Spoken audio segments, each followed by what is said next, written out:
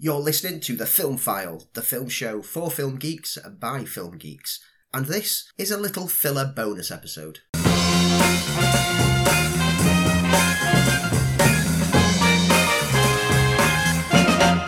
So, as regular fans of the show will know, I'm currently working away from home, and we've not found time to watch any new films or get some time to sync up and record another episode.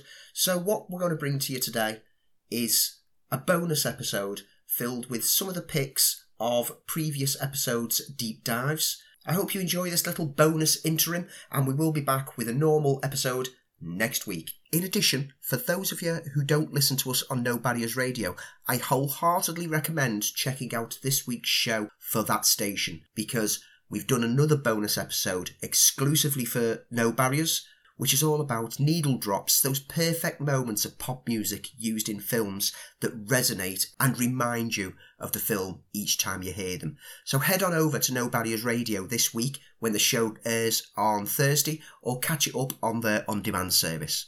Anyway, on with the look back at some old deep dives. Andy and I have been doing our deep dive on particular films. Last week we looked at The Abyss. This time we've gone for a complete change of heart, gone something a little bit closer to home, something I consider a classic, and that's Monty Python and the Holy Grail. From the people who brought you the 39th anniversary re-release of Monty Python and the Holy Grail, and are already at work on the 41st anniversary re-release of Monty Python and the Holy Grail, comes the long-awaited 40th anniversary re-release of Monty Python and the Holy Grail. Get on with it. Yes, get on with it. Back in cinemas in a special new edition, I told them we already got one. with up to 25% more peril. No, it's too perilous. We are the knights who save me. Bring your friends, carry coconut shells, wear fancy dress. This isn't my nose, it's a false one. You could even sing along if you like. Stop that! You're not going into a song while I'm here. See it again for the first time on the big screen. Your mother was a hamster and your father smelt of elderberry. Or if you've never seen it, see it now for the first time. Or see it for the first time since you last saw it. Or, if you're very old or very ill, see it for what may be the last time. I'm not dead. I think I could pull through, sir. Monty Python and the Holy Grail. Back in cinemas for the first time since the last time. God be praised. Okay, so Monty Python and the Holy Grail, 1975, British comedy, starring, of course, the Monty Python team. This was their first, not their first movie, because they did now for something completely different, which was basically a clip show but shot on film, which was some of their greatest hits from the TV series. But this was their first real solo project. And you almost got to talk about Monty Python like they're a band, because this was them breaking out of TV. Written, performed by the team of Graham Chapman, John Cleese, Terry Gilliam, Terry Jones, who we recently lost, Eric Idle, Michael Palin. It was directed by Gilliam and Jones. It was conceived during hiatus between the third and fourth series of the BBC series. And that was an interesting time for the team, because that was the point at which Cleese in particular was getting less and less enamoured with the whole thing, and didn't want to just continue churning out more Python stuff. Everything needed to be done for a reason. And, they were starting to break apart. Chapman was on the peak of his alcoholism and an absolute mess to work with. So this was a very strange time for the team, which all led to this film. It's my favourite of the Python films. I think there's much plaudit for Life of Brian, which is genius. Don't get me wrong. I'm not taking anything away. And when I say it's my favourite, it's like trying to pick your favourite child. I just have more love for Monty Python and the Holy Grail than I do for Life of Brian. But that's just by the merest nth of a degree. I just prefer Holy Grail. It's so much fun to watch. I mean, I must have watched this on a loop during my student years. I loved it so much. I'm with you on this. This is my favourite Python screen outing. It just makes me cry every time I watched it. Now, I watched this recently. I introduced my son to it. It was only 7, and I was using a quote. It was the Knights Who Say Ni line, and I had to explain what the Knights Who Say Ni is, and he said he wanted to watch it, and I wasn't sure. I didn't think he'd get it, and he's absolutely bowled over by it. It's the film that he can quote. He thinks everything from the Trojan Rabbit to and we've just been out in the car talking about coconuts and swifts.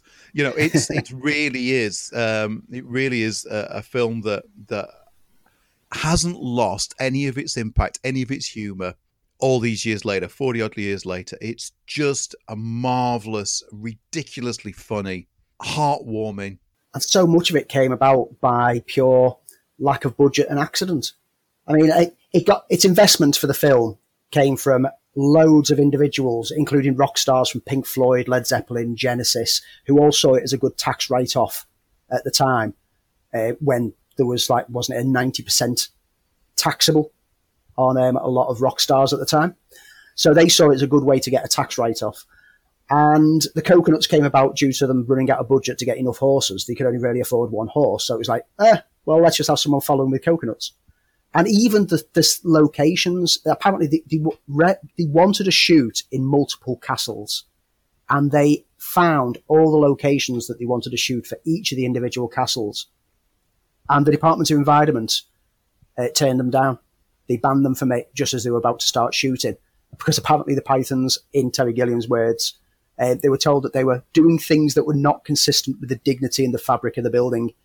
To which Terry Jones's reply was, these places have been built for torturing and killing people, and you couldn't do a bit of comedy. Ridiculous. They ended up filming at Doune Castle in Glencoe, which was privately owned. And then used a lot of models for... You ever seen the series Outlander? Yes. It was filmed in the same place. They both used Doune Castle. But yeah, that was the primary location. Graham Chapman, he went dry during the filming of it. Because, like I mentioned before, he was at the peak of his alcoholism for the years leading up to it getting made. And when they came to shooting, he decided, I'm not going to drink. I'm going to take this seriously, because he was forgetting his lines. He was all over the place. But as a result, he was suffering from DTs. And he was having anxiety attacks. He was shaking on set. He had an immense fear of heights as a result of it. And so the first scene that they were shooting was the chasm scene, with the being asked the questions and then having to walk across the bridge, and he couldn't do it. And so they had to get someone else to act as him for doing the long shots of it. It's a film that so many things went wrong during the making of it. But all those things made it a better film. Yeah, it kind of makes the film work as a Python film because it feels surreal. It feels like it's a hodgepodge of ideas and a bit of a mess. And that's Python through and through. And that's why I've loved Python ever since I was a kid. Introduced to it through the TV series, like getting reruns on BBC. Everything fits together in this film. The Pythons at the height. I mean, as you said, it was a low budget. It was something like $400,000. It box office was about $5 million. So they definitely made their money back. It was directed by Gilliam and Jones, who'd never directed a film before. So it was a huge learning experience for them and learning how to make a film. The cast described the novice directing style as employing the level of mutual disrespect always found in Python's work. Everything works. There is not a gag that falls short in this film. In every scene is a laugh out loud, quotable piece of comedy that is just priceless in a way that because it's rough and ready, it captures more of medieval Britain than the current version of King Arthur, directed by Guy Ritchie, could fail on every level to do, because it's dirty and because it is a rock and roll film. It's a punk rock film. It's made on a shoestring. It looks great. It's rough and ready out around the edges, and that's what makes it classic. And the writing of it makes it hysterically funny. It was interesting. As I've mentioned before, I'm listening through the autobiographies from various members of the Python team, and Cleese was one. When Cleese is talking about his early childhood, he's got a whole story about an early childhood trauma, which was when a really cute, cuddly rabbit, when he must have been about 4 or 5, he went to stroke it and it nipped him. And it really unnerved him, and like he couldn't face rabbits from that point onwards. And it's like, was this where the idea for the rabbits being the big nasty beastie came from? And it all makes sense that they were drawing on like little comical anecdotes of their own to throw into the script. And that scene is brilliant, especially like with John Cleese as Tim the Enchanter talking about it. Like, look at him, he's got great big teeth. Oh, it's classic. I'm laughing now, just as you're doing that. It's absolutely. And you mentioned the Knights Who Say Ni, and I can also point out that they're no longer the Knights Who Say Ni. They're the Knights who go eke eke eke fa tang fa wee bong brr. It just proves that low budget filmmaking is about, when it's done well, is about ideas and using locations to be convincing, and that's why it works. It doesn't matter that it's low budget, but that grimy, gritty feel to it just adds to a certain authenticity to it that you saw Gilliam use again in Time Bandits, and you saw Jones use the location on Life of Brian. Yeah, they just did it very well. I mean, right from the get-go of the movie, in the opening credits, featuring pseudo-Swedish subtitles, which turn into appeal to visit Sweden and see the country's moose and the majestic fjords. Every second of this film there is a gag, and those gags, which is what good comedy should do, constantly pay off. It doesn't matter about the plot, because it's not a film about plot. There is a story, it's about the Holy Grail, that's all you need to know. It's individual scenes, vignettes almost, that will make you laugh time and time again, and you can watch it and then 10 minutes later go and watch it again and find something funny in it, or just laugh out loud at the gag you've just seen. It's that good a comedy. and what a finale. An epic finale. An epic finale. The finale is the only time that they seem to have any other additional actors in it, because the Python cast play everybody in a multitude of roles, and they clearly found some extras in the end, and then there's an unusual payoff. And I remember seeing it in the cinema, and the film, for those who know, spoilers if you've not seen it, the film's only been out 40 odd years, is the film just ends, and people in the cinema were sat waiting to see who was going to get it first, because has this film really ended? It's complete Python. Even daftness from like throwaway lines. One of the police who are arresting them, like, he takes the shield off one of them and goes, "That's an offensive weapon, that is," ignoring the sword, and that always sets me chuckling. Yeah, there's so much depth to it. There's so many reasons to revisit it. If you're ever feeling down, then just go back to Monty Python and the Holy Grail, because as comedies goes, it's perfect. As you know, folks, we are all in some kind of isolation. For how much longer it will continue and we can get back to the cinema and start reviewing stuff, who knows right now? It might be weeks, might be months. But in the meantime, so we can talk about something in depth, we've been doing deep dives. Over the last couple of weeks, we've done Princess Bride, we did Superman the movie. This week, our challenge was to do a deep dive into Flash Gordon. Remove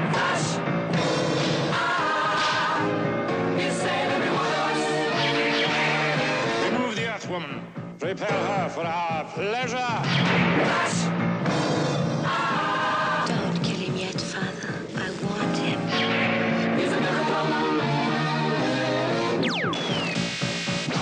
Go, Flash, go! Flash!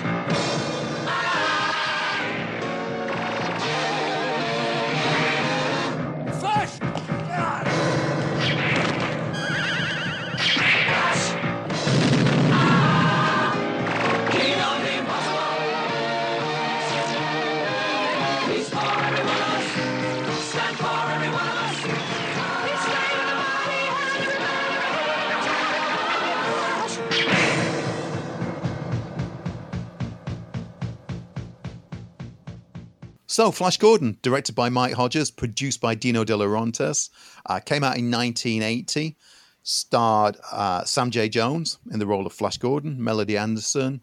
Dale Arden. Melody Anderson as Dale Arden, a very young Timothy Dalton, a guy who used to be in Blue Peter, was in there as well.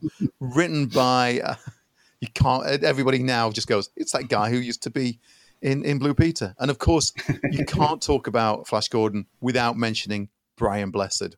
And to some extent, the Gordon's alive line, more people remember that than they actually remember the film. Gordon's alive! Everyone does the impression. I'm not going to, as you've just done it. So, as I said...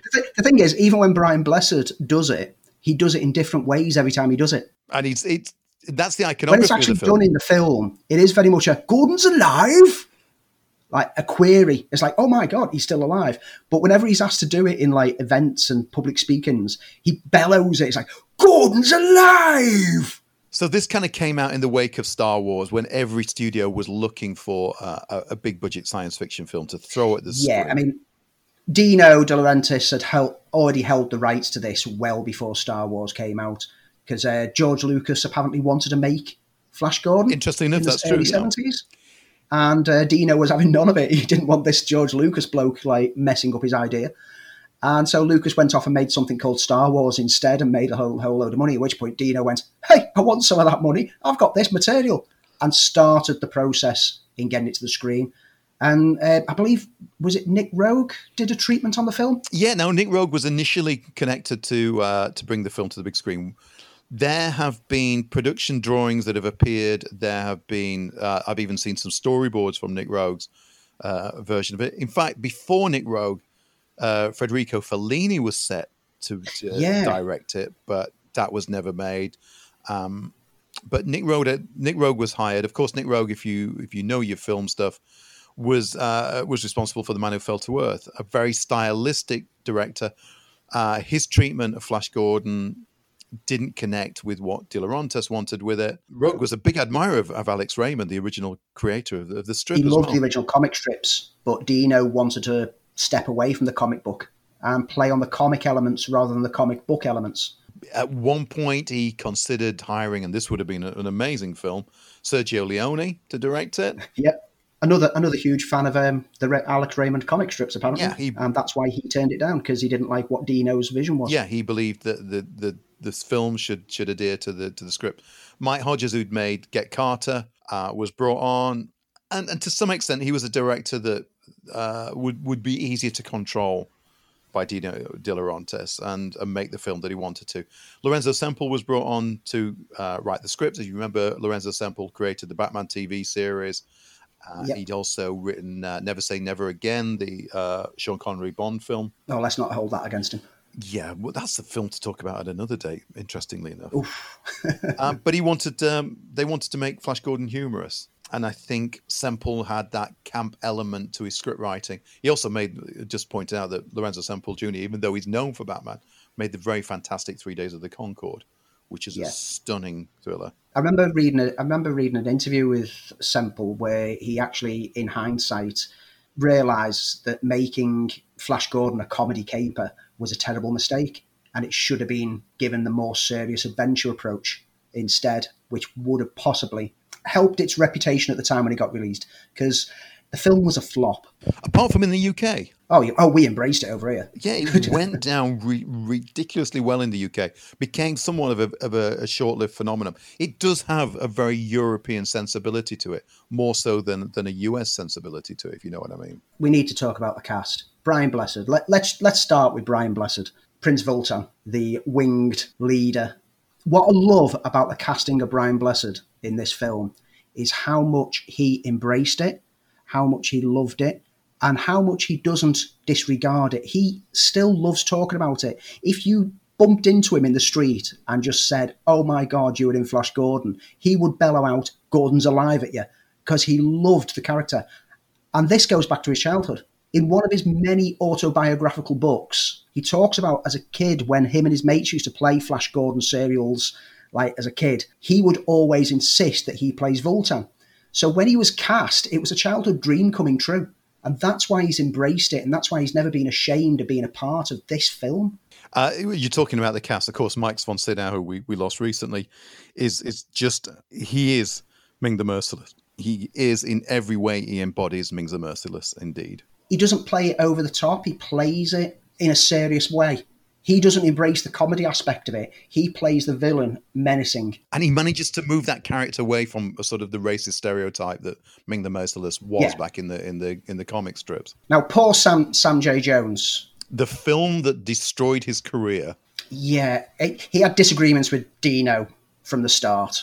He didn't like the direction that it was going in. He thought that they should be doing other things, and he was very vocal about it on set. And so when it came to them taking a break and then editing together and then looking for pickups, he was never invited back for pickups and voice overdubs. Yeah, I mean, I'd heard this story for a long time that he'd been redubbed by another actor. I'd always heard that it was one of the Keach brothers, not Stacey Keach, but perhaps James Keach. But it turns out that it was a dramatic voice actor called Peter Marnica, whose identity was long considered unknown even to Jones, even though at one point there was a sequel proposed. But once, and a bit like the George Lazenby scenario, he walked out on it. They didn't come back. I wasn't invited into post-production. And so any ideas of a sequel, even as vague as they would have been, never materialized. There's of course the end ? Which is the last shot of the film. His career struggled afterwards. He had bit parts in TV shows like The A-Team or small roles on direct-to-video releases. Do you remember the TV series that he was very short-lived, only 10 episodes in the late 80s, The Highwayman? Yeah, I do. Oh, I loved that. Don't remember much about it, but I do remember it. I do remember him being in it. Because I have very fond memories of watching that. Because it was, oh my God, Sam J. Jones in a TV series. Where is he now? Because he always had to go Sam J. Jones, other than appearing in Ted. Where is he now? Interesting to note that Max von Sydow as Ming as well insisted on being on set in full costume, even when it wasn't doing shots with him in frame. When they were doing the reaction shots, like with two-way conversations, he would insist on being there in full costume. And Sam J. Jones basically said to him, like, you don't even need to be here. They're just doing pickups on me. They're getting my reactions. They're getting my part of the conversations. And he just said, like, I'm here to feed you your lines, and I fully expect you to do the same for me. That's professionalism. And I love that aspect that, that can't have been the most comfortable of costumes to have got into. But he insisted on being there to make sure that everything was done right, and that if there was a chance to do something in a different way, he would know about it, so he'd be able to then insist on getting reshoots of his side of the conversations. Marvellous. Mention to Peter Wingard as well as General Clytus, under really heavy costume design, the metal mask, the hooded robe, who really, really wanted that sequel to happen. Even though his character allegedly died, it's his hand that reaches for Ming's ring on the end ? And wouldn't we have loved to have seen him come back? I know that watching an interview with Peter Wingard from a few years before he died, and he said that he always hoped that he'd get that call saying, we're going to make Flash Gordon 2 and we want you back. The film also starred Melody Anderson as Dale Arden. She had somewhat of a TV career afterwards. You can't forget that the cast also had Topol in as Hans Zarkov. Yeah. We mentioned Timothy Dalton. Ornella Muti as Princess Aura.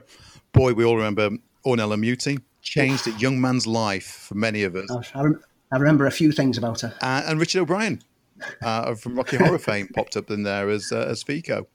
So it had a great cast, a British cast. It had, as I said, it had a very British European sensibility. And again, you can't talk about Flash Gordon without mentioning the soundtrack, because it was performed by, at that point, one of the biggest bands in the world, Queen. And the song has almost again lasted longer in our memories than the film does. It's had a life of its own outside of the movie. The Queen soundtrack, not just that one track, which like the Flash Gordon theme, but every aspect of the theme score is marvellous. Brian May's screaming guitars and the wedding theme, wedding march theme, everything is a great listen. It's a great soundtrack, and it definitely elevates the film above what it should have been. It didn't find its audience. So it's, as we said, it was a big success in the UK. Internationally, it was a disappointment. As a film, even though we love it, and we love it for the right reasons. It's campy. It's a fun romp. It's got poor special effects. It has an all over the place script as far as humor goes and tone. It doesn't quite come together, but it's one of those films which doesn't quite come together, but it's still enjoyable. It's a fun movie. It's a film that I can go back to and enjoy and enjoy and enjoy. And it's like when we talked about Highlander, that we can identify the faults in that film, but you can overlook them because you can embrace what the film was doing. And you get caught up in it. This is one of those films that I just get caught up in it every time that I watch it. And I'm happy to just pop this on at any time. And I'm even happier that, as we reported on the last show, the UK box set edition for the 40th anniversary will be coming out on 10th of August. Who'd have thunk it would have been one of those films that people celebrate 40 years on, because it was much ridiculed in its reception, but it's got a huge fan following. That people like Edgar Wright, it's their favorite film. Alex Ross, the acclaimed comic book artist, names the film as one of his favorites of all time. Of course, we said it was mentioned in Ted. There's a lot of love for this film, and a lot of love for the fact that it is so unique. It does have, for everything that's wrong with it, it has a voice, and it has a style, and it has a sense of itself that makes you think, this is one of those films where everybody just goes, it worked for what it was.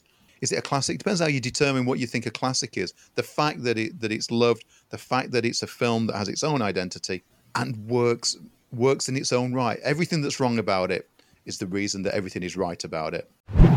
So the other thing we've been doing, other than reviewing the latest films, is we've been taking deep dives. And this week, we decided on a film that I know that Andy loves and he knows that I love, because we're both massive fans of Wes Anderson. And that film is I can't believe it came out in 1998. And it feels like I watched it yesterday, because it still feels fresh. Is Rushmore. I like your nurse's uniform, guy. These are OR scrubs. Oh, are they?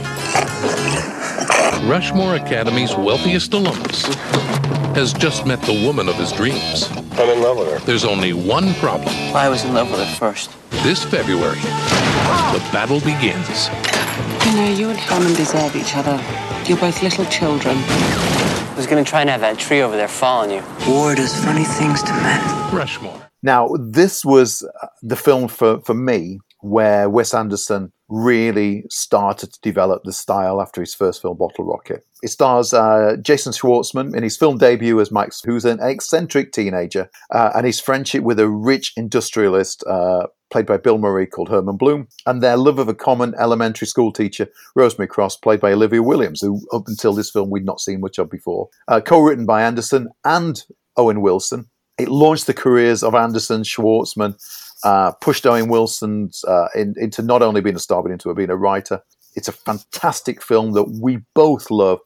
Why do we love this film, Andy? When I was sat and rewatched this over the past week, within the first 5 minutes, I found myself chuckling at the wit and loving the use of music and appreciating the framing. This film is an utter joy because of the skewed universe in which Anderson sets his films. And apparently the skewed reality that this feels like it's set in was described by Anderson himself as slightly heightened, like a Roald Dahl novel. And it was an idea that him and Owen Wilson had come up with, that all of the films like that they work on should have this kind of approach that it's almost real, but it's not quite, and it's a bit nonsensical at the same time. Wilson drew on his own experiences of being kicked out of school in the 10th grade for part of the script. And I think that's what makes it work, is that Jason Schwartzman is Wes Anderson.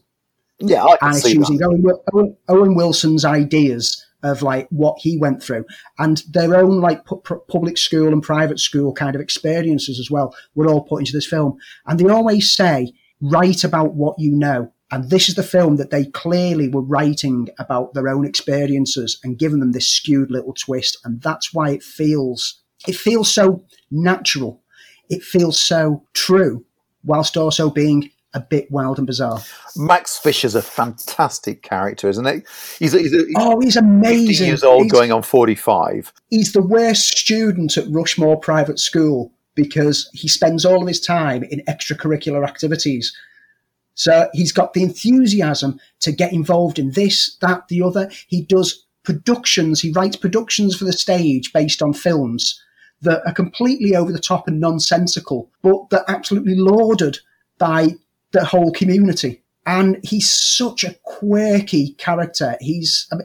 I know that Anderson said that he did make Max Fisher based on him, except not as shy, because Wes Anderson's apparently quite shy and reserved, whereas Max is not shy about anything. He will talk to anyone, and that's how he strikes the relationship up with Herman, played by Bill Murray, and they become bonding friends, which is a bit bizarre to have like a bloke in his 40s suddenly being friends with a 15-year-old boy. But that's a Wes Anderson kind of world. He's such a charming character, a great creation that you kind of feel sorry for, you pity, but you'd also think, you do this to yourself, mate. You're not helping yourself at all.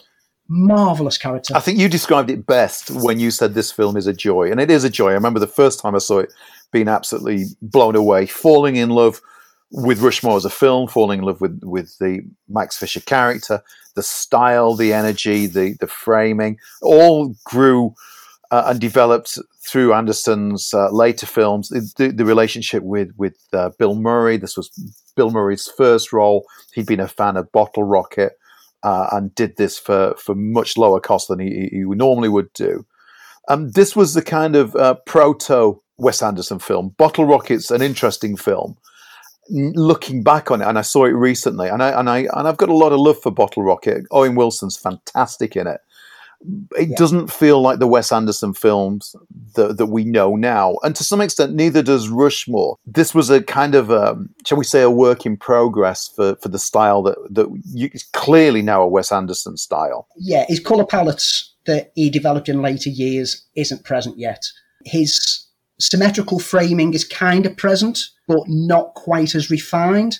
And his tracking of camera motion from like one point and then a quick swift pan is almost there, but not as fluid as it becomes in later films. But it's all kind of, it's like a testing ground that works. And it's his use of music. This is the film in which his use of music became key to the film. I mean, you've got Unit 4+2, The Creation, Kinks, John Lennon, Cat Stevens, The Faces, and in my favourite scene of the whole film, a brilliant use of the Who's A Quick One While He's Away. Yeah. With basically him and Bill Murray fighting and plotting revenge on each other. And it's that slow motion sequence as the lift door opens and he walks out, takes the gum out of his mouth and sticks it on the wall. And that was the point when I first watched the film that I was like, I love this film. I love this director. And it was the time when I rewatched it this week and I went, and I really do love this director, and I really do love this film. I'm a massive Wes Anderson film, and exactly this film sold me on the rest of his career. It created the relationship between him and Bill Murray. Bill Murray's been in every single Wes Anderson film since. The style of the film, the unique cinematography that Wes Anderson has become known for, started here. There's a sense of colour that he uses as part of heightening the reality. The little montage sequence at the beginning where we're introduced to Max is almost like French New Wave filmmaking. There's so much going on to this, as well as being a very simple film about a relationship. It's an absolutely beautiful film. I bought the soundtrack when it came out. I loved it that much. You're right. The way that Anderson uses music and use odd choices of pop songs, especially sort of British invasion stuff. It's fantastic, and in every way, as I say, apart from being a proto Wes Anderson film, it stands on its own. It stands within the reality that Wes Anderson's created. It's nicely off kilter. It feels like a cult film, but I think it's more than that. I think there's more going on for something. I can't say enough about it without bursting into tears and shouting "I love you" at it. I mean, I love the dialogue exchanges. I love the subtle wit within them. I mean, you've got Magnus, the Scottish kid, like saying, "Why didn't you just piss off, Fisher, you dotty wee skid mark?" And Max replying with, "Is that Latin?" And things like that just make me crease whenever I watch it. And even though I've watched this film at least once every year, I regularly go back to it. I've never grown tired of it, and I still find myself laughing. Bill Murray is fantastic in it. Apparently, they had storyboards for what he was supposed to do, but he was given a lot of freedom to just improvise on set. And so things like him intercepting some kids playing basketball and missing the shot were just in there because it's Bill Murray. Just let him do it. Absolutely brilliant. And I mean, I've mentioned the plays, but let's be honest, you will never see a better interpretation of Serpico than Max Fisher's interpretation of Serpico with people dressed up as nuns and everything else. Absolutely brilliant. Did you ever see or did you ever get the Criterion Collection? I've not, no. Which I have, which has got the audio commentary by Anderson and Owen Wilson. But there is a fantastic, I think they were used for the MTV Awards. There were the Max Fisher's theatrical adaptations of Armageddon, The Truman Show, and Out of Sight, and they were the DVD extras on it. And it was, that's how much I loved this film. I knew once I'd seen it, I had to own it because I would go back to it time and time again. It's people say, and you must get this, and I'm sure our listeners get this. Why do you go out and buy movies, or why do you collect movies? The same way that we listen to songs over and over again, they take you back to a time when you first heard it, or in this case, you first saw it. They give you a memory, they give you an emotional push. Everything about the first time I saw Rushmore, I can tell you where I saw it. I walked away and fell in love with this film, and I'd never seen anything quite like it. And I feel that with every Wes Anderson film. I have so much love for everything that he does. I have least favorites, I have favorites, but I'm never disappointed by a Wes Anderson film. Yeah, I mean, this was his first film that he not only directed and wrote, but was also a producer. Well, he was an executive producer on this. Every one of his films after that, he had full control over. It's good that the industry will fund these films that maybe won't be hugely profitable, just to let a director have their creative vision and have fun. I would hate to see someone like Wes Anderson get given 150 million and then get walked over by a studio. That's not going to happen to a degree. I think the fact that he is such a independent filmmaker at heart, a big studio wouldn't have made Budapest Hotel. It just wouldn't. It's just his style. Budapest Hotel, which is the most Wes Anderson looking film that Wes Anderson's ever made. It's pure Wes Anderson, everything from start to finish. Low budget of 25 million and raked in almost 200 million. So that was his most successful film.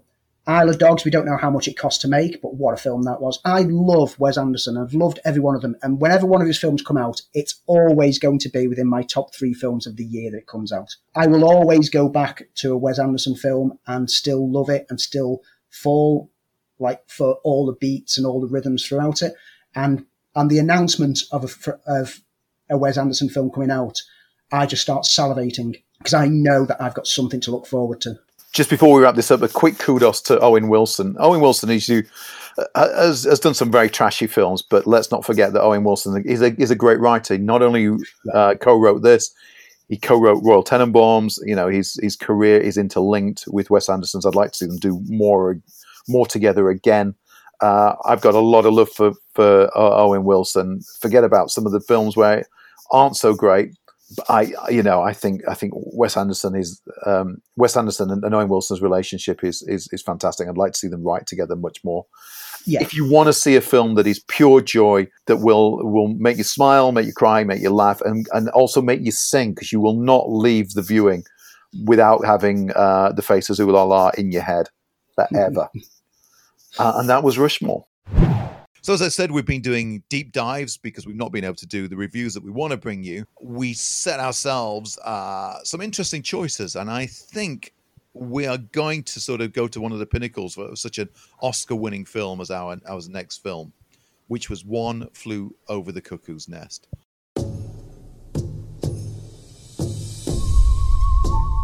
What can you tell me about why you've been sent over here?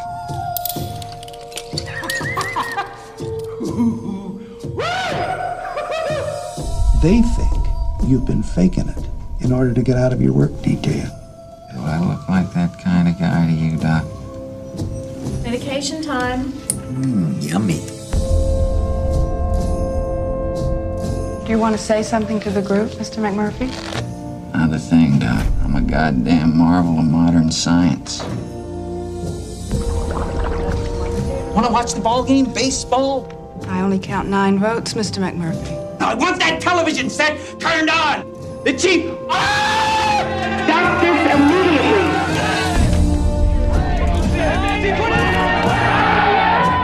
That nurse, man. Sit down. He's dangerous. Hey, what the hell is going on here?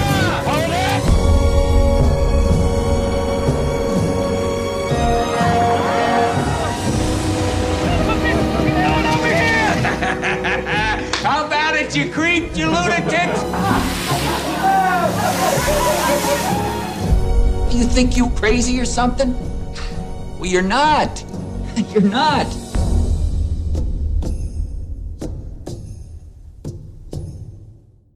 Directed by Milos Forman, based on the 1962 novel by Ken Casey. The film came out in 1975. Film stars Jack Nicholson as Randall Murphy, a new patient at a mental institution that features supporting cast from the amazing Louise Fletcher, William Redfield, Will Sampson as the chief, very, very young Danny DeVito and Christopher Lloyd, and Brad Dourif. This film has tons and tons of Oscar plaudits when it came out. It was one of those which just was a huge success. The film had originally been a Broadway stage show, which starred Kirk Douglas in the role of Mike Murphy. But eventually, Kirk Douglas, who was trying to get the film made, sold the film rights to his son Michael, who succeeded in getting the film produced. But Douglas at this point was too old to play the role. He was nearly 60. So the role went ultimately to Jack Nicholson, who was at this point the top of his game. So looking back on One Flew Over the Cuckoo's Nest, it's a film that I've seen many, many times. I've seen the stage production, which was amazing. What's it like going back to a moment of a kind of a filmmaking that doesn't really exist anymore? Where do you think it sits nowadays, Andy? Is it a film that a modern audience can look at again? What was it like revisiting it? Revisiting it made me love it even more. And I think this is one of those films, because the location is within a mental institution. And although institutions have changed a lot over the years, there's still a public perception of what they look like that looks exactly like this film, which I think makes this film feel almost timeless, that you could watch it now and still see the relevance of it today. The casting and the characters that the cast are playing are all archetypes of mental illness that we're all aware of. And I think in this day and age, when we're a lot more aware of mental health and we're a lot more aware of mental health issues, I think there's a lot that people will recognise within each of the characters in here. Yeah, because the film's set in 1963 at a mental health institution, which hopefully you would like to think doesn't exist anymore. But yeah, I think having the knowledge that you'd like to think that it doesn't exist anymore makes you actually be horrified by some of the activities that go on in there more than what you maybe would have done when you were just watching them as an observer without the knowledge of mental health back in the 70s when it got released. There's a lot of things that really make this film stand up, and one of them has to be the fact that they actually shot it in a mental institution. They used an actual... They used the Oregon State. Yeah, including some of the actual cast of nurses and doctors are actual nurses and doctors from that mental institution. The Dean R. Brooks, the director of the state hospital, is the director of the state hospital in the film. And apparently, I've read somewhere that during filming, he correctly diagnosed William Redfield, one of the cast members, with leukemia during the filming of it, which went on to kill him 18 months later. Having it set in an authentic setting, it was lit authentically as well. There was no manipulations of lighting rigs and everything. It was all using natural light through windows. So it feels real. And so it never feels artificial. And you feel like you're in that institution with them. There's so much to love about this film. That the casting, even the minor cast, which we're all either stage people or new people to film, are all great. But the dual casting of the roles of Nurse Ratched, Louise Fletcher, and McMurphy, played by Jack Nicholson, who was at the top of his game at this particular point, really. They are both perfect. The book plays Nurse Ratched. It describes Nurse Ratched as a grotesque. She's a real nasty piece of work. She's purely sinister. But casting Louise Fletcher, who's very soft-spoken and very soft-faced a lot of the time, means that you can kind of see her point of view at times. And I read an interview with her where she said that she approached the character as though she genuinely cared for the patients, but went about things the wrong way. And you can see that in the performance, that there's moments in the film that you actually go, well, actually, she's only trying to do the best thing for these people. So she's not the bad guy. Because in the book, it's blatantly she's the evil and McMurphy's the good.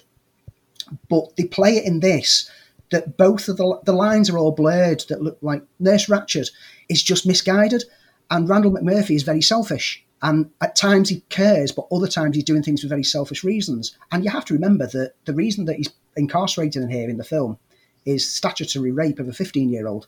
And he doesn't seem to care much that what he did was illegal. Yeah, because he's not mentally ill at all. He basically makes the choice of going to this institution as opposed to going to prison. Yeah, so he's trying to manipulate the system, and he's trying to do everything selfishly. It's just that he grows to like the people who he's alongside at the time. But it plays beautifully with those two, both playing very grey area characters that at points you'll be rooting for either side of this battle. And it is a battle for the souls of the patients. Yeah, they're almost casualties of this bigger war between these two leading characters. And the interesting thing about this film is that at times it's a comedy, out and out hysterically funny, and then flips a coin into moments of tragedy that become almost profoundly disturbing. The cast apparently more or less lived through the whole shooting in the institution. So they kind of got into routines of what the patients would have been in at the time. And they were encouraged to improvise like whenever they could. They could throw out, if something got thrown out as an idea, do it if they think something fits into it. And with names like Christopher Lloyd, William Redfield, Danny DeVito, and Scatman Crothers, of course you're going to get some improvisation going on. And interestingly, Scatman Crothers doesn't seem to have a very lucky streak when he worked with Jack Nicholson in films. In this film, he clearly loses his job, and in another film, he gets an axe in the chest. Yeah, but maybe some personal choices he's got to reconsider. I mean, this is a fantastic film. I mean, it's one of those where the plaudits it gained and the Oscar nominations it had are justified, because on every level, and you may go back and have to reassess it because it's a film made in the 70s, but this is what, for me, 70s filmmaking was all about. It was that you could create grown-up films with grown-up issues, use top name cast, and still be considered to be a huge hit at the box office in a time when there were edgy filmmakers doing incredible work. That's why the 70s will always be my favorite period for filmmaking. But it's a tremendous film, deserves all the plaudits that it got. Deserves to be recognized. I mean, I think it's been recognized as being one of the greatest films in American film history. The big five Academy Awards. Nicholson won. Best Actress was Louise Fletcher. Best Direction, Best Picture, Best Adapted Screenplay. This is one of those films that deserves everything that you always hear about it. If you've not seen One Flew Over the Cuckoo's Nest, and to understand why it's regarded as one of the great American films, then you just have to see it. And even now, all these years later, it still packs a punch, and you forget how great Jack Nicholson was in his heyday. Oh, he's absolutely on fire through this film. That's not to take away from the scene-stealing moments of Danny DeVito, who, to say that he never knows how to play any board games would be an understatement. Christopher Lloyd is absolutely magnificent. His facial expressions, his whole mannerisms, and he has like one of the closing like facial expressions of like triumphant joy after the iconic ending of the Chief's final escape, and he cheers him on and gives that one stir of like, "Rah, you've done it."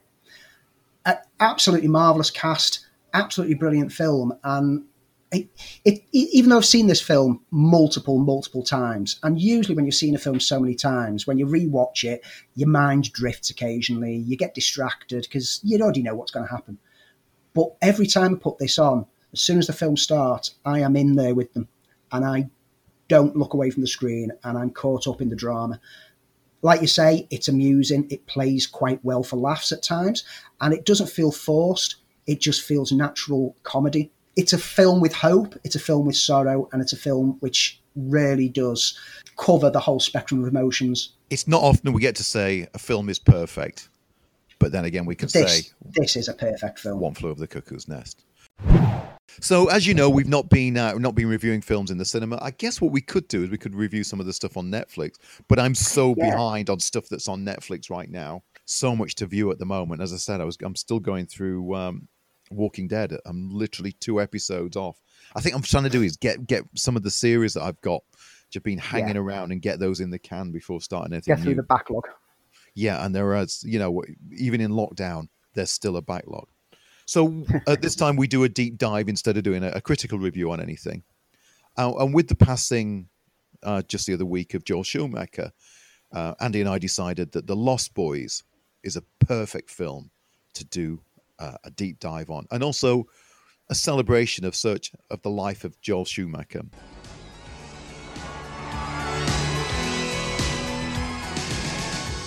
Michael and Sam have just moved to Santa Carla, California. They're about to discover its secret. Notice anything unusual about Santa Carla yet? No. It's a pretty cool place. If you're a Martian. Or a vampire. When you're strange. When you're strange.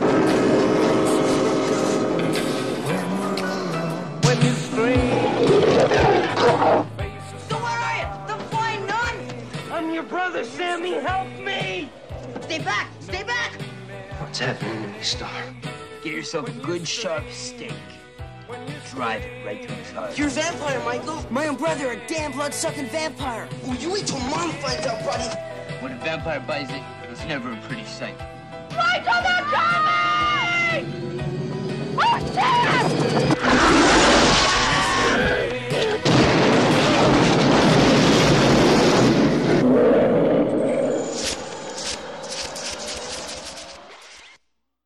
And before we talk about Lost Boys, I found a very, very interesting fact out about Joel Schumacher, which is a little bit shocking, incredibly impressive.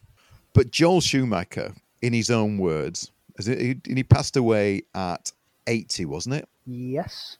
Has a kind of, a very interesting claim that left me speechless. In fact, so much so that I'm more in admiration than I've ever been about him. And it's nothing to do with his films. And if you know this, it's absolutely fantastic. But he certainly claimed that he has had sex with up to 20,000 partners. He says he never would have kissed and told, but 20,000 partners. Now, it's amazing. And I'm incredibly impressed. So he passed away at 80. So I've been thinking about doing the maths, and he's never going to kiss and tell. He said it's sex with famous people as well as that. He's had sex with married people, and all the names went to the grave with him. But it's not. He says it's not for a gay male because it's available. It's just that he's had 20,000 partners. So that's got to be what roughly, if he started having sex at 16, 300 lovers a month. That's crazy. Where did he find? I mean, he directed movies as well. Where did he find the time? No idea. Incredible. Anyway, I'm going to leave that to the grand old Duke of York had 10,000 men, but that's well and truly knocked out of the park, hasn't it? If Joel Schumacher was there, he'd have had him in bed. I mean, anyway. It should have been my neat thing because I think it's absolutely fantastic. What's your neat thing? Joel Schumacher's sex life. I think it's absolutely incredible. As I said, I've spent ages I read the story on the Huffington Post, and I've been trying to work out the math ever since. But I kind of put it down to it's roughly around 300 or so partners a month. As I said, I don't know where he found the time. Well, thankfully he did, because he gave us The Lost Boys. Now, Lost Boys came out in 1987, directed by Schumacher, as we said. Screenplay written by Jeffrey Boehm. Starred Corey Haim, Jason Patric, Kiefer Sutherland, Jamie Gertz, Corey Feldman, Diana Weist, Alex Winter from Bill and Ted, Bernard Hughes. And the title is a reference to the Lost Boys in J.M. Barrie's story, Peter Pan and Neverland. But now it's about teenage vampires who, of course, never grow up. And it was shot in around Santa Cruz, which was renamed for the film.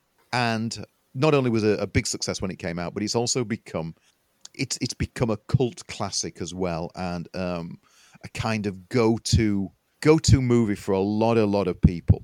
It's not a film, interestingly enough, that I love, but I think you might have a different opinion than I do.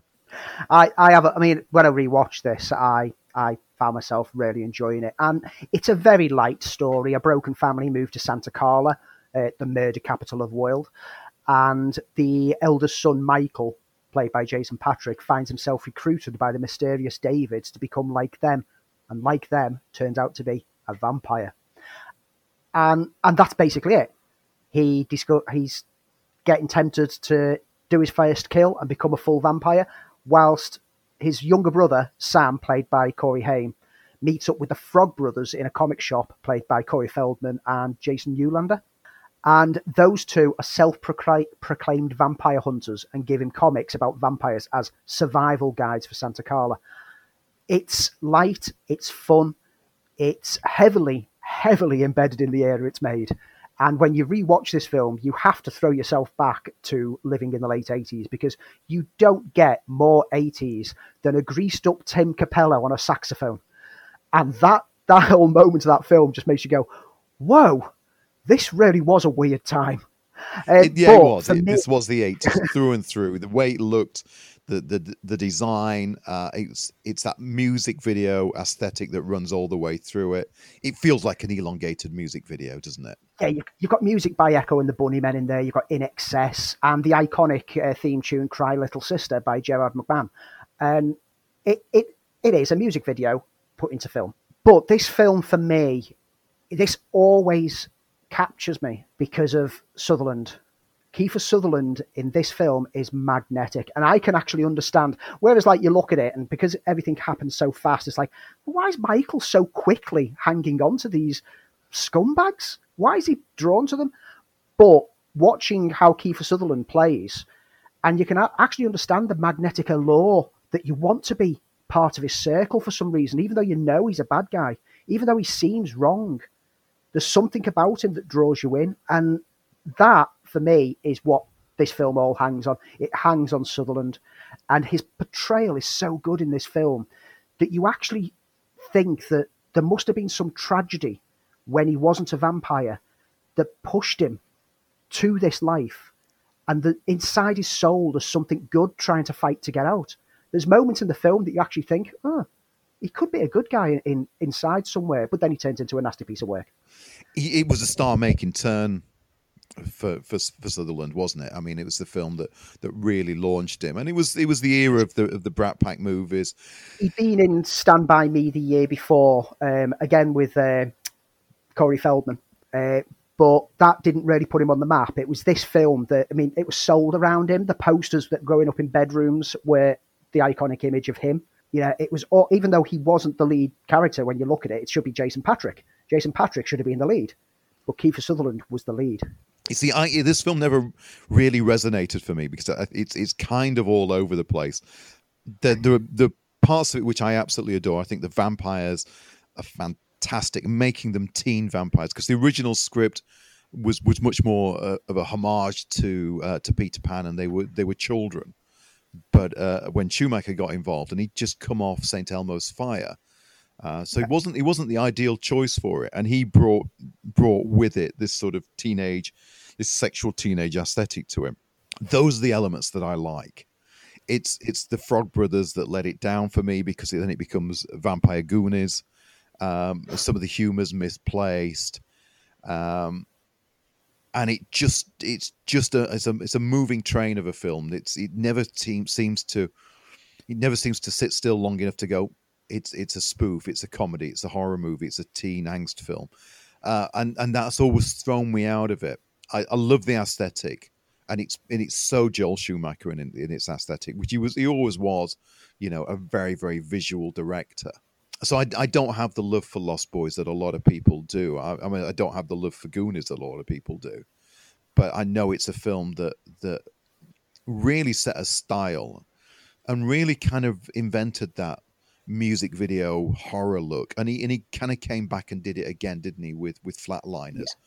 That had a very, very similar aesthetic in a different story. Why do you think it's lasted so long? Why do people, do you think, resonate still with Lost Boys? Why is it considered a classic? I think it's purely Kiefer Sutherland. I do think that purely it's his presence in this film that makes it something more than what it would have been. He is such an iconic... He's the kind of vampire that everyone thinks, if I ever became a vampire, I want to be that cool. I want to be that magnetic. I want to have people close to me like that who look up to me and everything. He is the central focus point, and you can, because he's so alluring, you can understand why people would want to be around him. And so it makes it more than what the film would have been if it had been a quite flat approach done. Interestingly, his character, his vampire, is one of the only ones that doesn't explode or dissolve away at the end of the film. Now, that's because they were thinking of a sequel, weren't they? Yeah, Schumacher always wanted to get him back into a sequel and explore that character further. So he knew that he was the focus of this film. And he tried to get Lost Girls done. That never got off the ground. There was loads of other plans not off the ground. It wasn't until 2008 when there was a comic book called Reign of Frogs that the character came back, and that served as a sequel to this film and a prequel to the straight-to-DVD film, The Tribe. Which are quite forgettable at the best of times. Yeah, the Tribe and the third film, The Thirst, are... You have to be a really dedicated fan to like them. I watched them and... No, I'll be happy never to see them again. Whereas Lost Boys, I'm happy to go back and rewatch. I quite like the chemistry that's starting to build between the two Coreys in this film as well. This was the first film that they worked on, and you can see their chemistry starting to, really join them, because they went on to work together in quite a few projects over the years and became really close friends. And they work, and that's why I'm not so put off by the Frog Brothers in there, because I don't care about Newlander. He's kind of latched on, but it's Corey Feldman's character and Corey Haim's character that link and really gel as the younger members of the cast. It's fun. It's Salem's Lot for teenagers, and it's very much set in the 80s. Once you get past all that, I've got a lot of time for it, and I never shy away from a rewatch of this. You can't deny its cultural influence. I don't think without Lost Boys you wouldn't have had you wouldn't have had Twilight. You wouldn't have had Buffy. Even What We Do in the Shadows referenced it in the first season. So I think it's iconic. For me, the perfect vampire film that came from that, which is Lost Boys kind of outglossed it, was Near Dark. I've got a lot of love for Near Dark. Quite similar movies in many ways. I mean, you mentioned Buffy, and a term used in Buffy quite frequently is that someone would vamp out, and that term was originated from the Lost Boys. There's a lot of things that he put into culture, including the you're eating maggots and worms, Michael, worms, which has been emulated by other films, with them influencing them to see something that wasn't actually there, and then play to comedy effect in What We Do in the Shadows. Now, we know that this was a Schumacher film. It nearly wasn't. Richard Donner was originally lined up to direct it. He stayed on as a producer. He went on to do Lethal Weapon because the script wasn't done. But as we said with Schumacher, it's his style that's painted all over it, and he definitely gave it that music video style. As a director, he's much maligned for the Batman films, and to some extent with Batman and Robin, which he apologized for, deservedly so. But he had a great career and did some iconic films outside of Lost Boys, and we mentioned Flatliners, which I think Falling is a Down, much better film than Lost Boys. Falling Down is one that stands out for me. And right up to Phone Booth, which was an entire film set in a phone booth. He was a very, very stylized director. Say the Batman films have a tendency to mar the stuff that he did subsequently and previous to it. I love say Elmo's Fire. He was flashy. He was a flashy director. He knew how to use colours. There was a twinkle and a little bit of sparkle in the films that he's made, and I put that down to the fact that he started out in costuming. He was a camp individual, and there were elements of camp in a lot of his films. But he'll be sorely missed. I think he was a one of a time director. I don't know about what you think, Andy.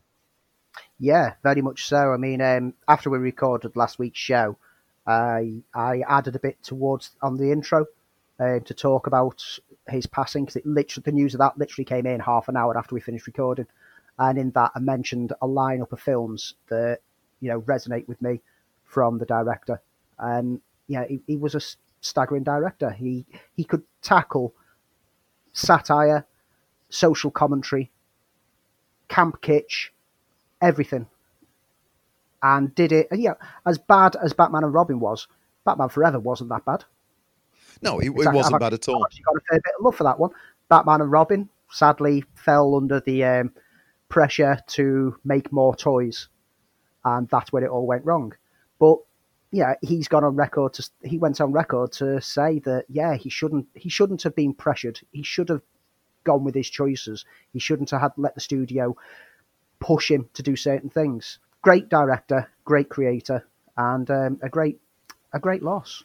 Yeah, a one of a type director, and if you're not familiar with his work, there's so much to check out other than Lost Boys, as Andy said. Well worth seeing is Falling Down. Highly recommended is Tigerland, which launched Colin Farrell's career. Phone Booth I absolutely adore. When I've taught script writing classes, I use Phone Booth as an example of how to write a tight script and to keep something claustrophobic. Yeah, it'll absolutely be missed, and a bit of a legend, and still 20,000. There's going to be 20,000 people who are mourning at the moment. And that is it for this bonus episode of some of our picks of the early deep dives. We'll be back next week with a normal show. Thank you for listening once again, and be sure to check out that No Barriers Radio bonus episode this week. I'm quite pleased with the music choices I've picked out.